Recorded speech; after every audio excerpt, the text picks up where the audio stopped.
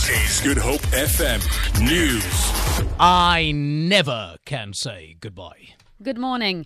3 alleged cop killers are expected to appear in the Blue Downs Magistrate's Court today in connection with the murder of a police constable at Wallacedene outside Cape Town. Constable Mziwonke Siswisa was shot and killed last Monday. He was the 5th police officer to be killed in Cape Town in the last month. Sarel Menkes reports.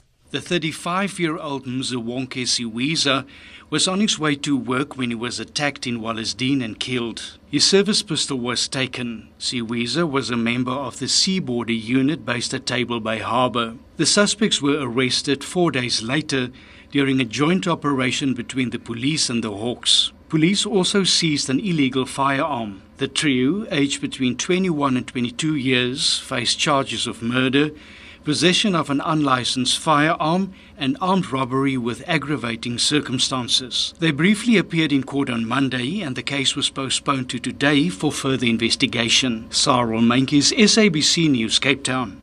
The Commission for Gender Equality is calling on people to be on the lookout for any anomalies in their communities. The Commission says it's troubled by an increase in the spate of violence and rape against women and children during the festive season. Commission spokesperson Javu Baloi.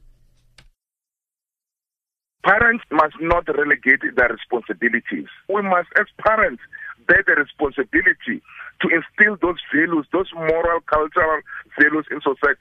Let's go back to the basic of Ubuntu. You respect your mother, you respect your sister, you respect your brother. When also, we're urging even the liquor people, during this time, let them have securities to be on guard to check if the younger ones are coming to buy alcohol.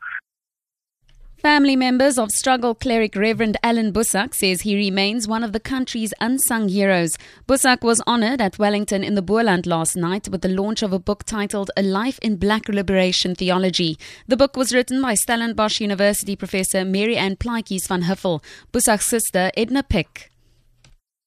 He has been honoured many, many times overseas, over and over and over again, but in his own country, there was a little bit that was not really done to him. And I think this is a wonderful thing that you have picked up on this. And at least quite a few people will know about this book. The Democratic Republic of Congo ambassador to South Africa, Ben Mpoko, says preparations are underway to hold presidential elections in his country in April 2018. Speaking in an interview with the SABC, Mpoko condemned yesterday's violent protests by Congolese nationals at the DRC embassy in Pretoria. This followed President Kabila's decision to remain in office after his term expired on Monday. Mpoko says President Kabila has asked for mediation on the planned elections.